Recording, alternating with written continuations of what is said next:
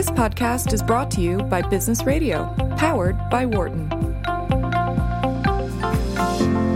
You said, is it okay to move on to another research paper? Yeah, of course. Okay. Of course. So you said that you did, your overall research scheme is looking at too much information and then looking at how. So I saw, again, I didn't read it carefully, so this is saying in the beginning, so you can tell us that when people are trying to judge the truth of information, that you found a mindset manipulation can change how people. You want to say this better than I'm saying it? Yeah. So this was a paper published recently with Brent Strickland, Frank Kyle, and Joshua Knobe, and what we were trying to understand was kind of how people assess the objectivity or subjectivity of the truth of the matter. So fake news kind of stuff. Yeah, often you'll kind of hear people in political discussions, for example, is a great context where sometimes you'll hear people say, well, that's just your opinion. Mm-hmm. Or, maybe when people are like of a different mindset, they'll say, well, there's an objective fact and we sort of need to be figuring out and getting to the bottom of the truth of the matter. Mm-hmm. And what we found is that those two different ways of kind of understanding how truth works for these contentious issues can be pushed around by how people are engaging in dialogue about that topic. So these are what we call argumentative mindsets, and we distinguish. So a mindset, is that like a frame? I mean. Yeah, I think it's a way of framing the discussion that sort of leads to a pattern of downstream cognitive consequences.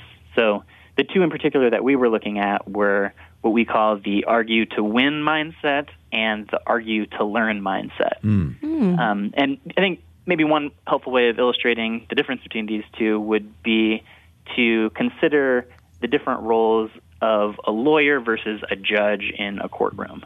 So a lawyer is just trying to, win his case, and so he's going to kind of do whatever necessary to get the jury on his side. And that would be the epitome of what we call this argue-to-win mindset, where you kind of have a specific goal, and you're sort of unwilling to budge in how you present information in order to achieve your goal. But the judge has a very different role. When engaging in arguments, the judge is going to need to have truth as the goal, right? They need to kind of understand both sides, kind of piece it together, and really try to learn and figure out what's actually going on. And so we distinguish between these two argumentative mindsets, and we can induce participants into one sort of mindset versus the other. Okay. And the way we did this is by having participants engage in an online discussion with another participant about a contentious political issue. So this would be anything from immigration to gun rights to abortion, things that people throw Thanksgiving chairs at each other for at the family reunion. So this is the hottest of hot button issues. And what we found. So then what we did next was we framed the discussion as either a competitive discussion where you're trying to score points against the other person and you're going to be evaluated as the winner, or as an opportunity to learn from the other person. So we had them engage in a dialogue with another participant online, going back and forth, sharing their views on the topic. Okay. Importantly, for all of the discussions, the pair of participants always disagreed about that particular issue, so they're always from opposing sides. And then afterwards, we asked them sort of what their view of the truth was as it had to do with that particular topic. Was there just one right answer, or was the truth more subjective? And what we found was that when people were in this arguing to win mindset, when they were trying to score points against the opposition and come out as the winner, they tended to see the truth as more objective afterwards. Really? I would have guessed the other way around. Yeah, that there's just sort of one correct answer, whereas people who were trying to learn end up rating the truth as more subjective afterwards.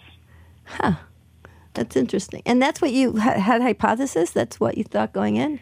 Yeah, so we'd been kind of exploring this phenomenon before, and kind of the motivation or the rationale for the hypothesis essentially was that sort of it's almost in order to engage in a competitive discussion, you need to be kind of going towards a truth.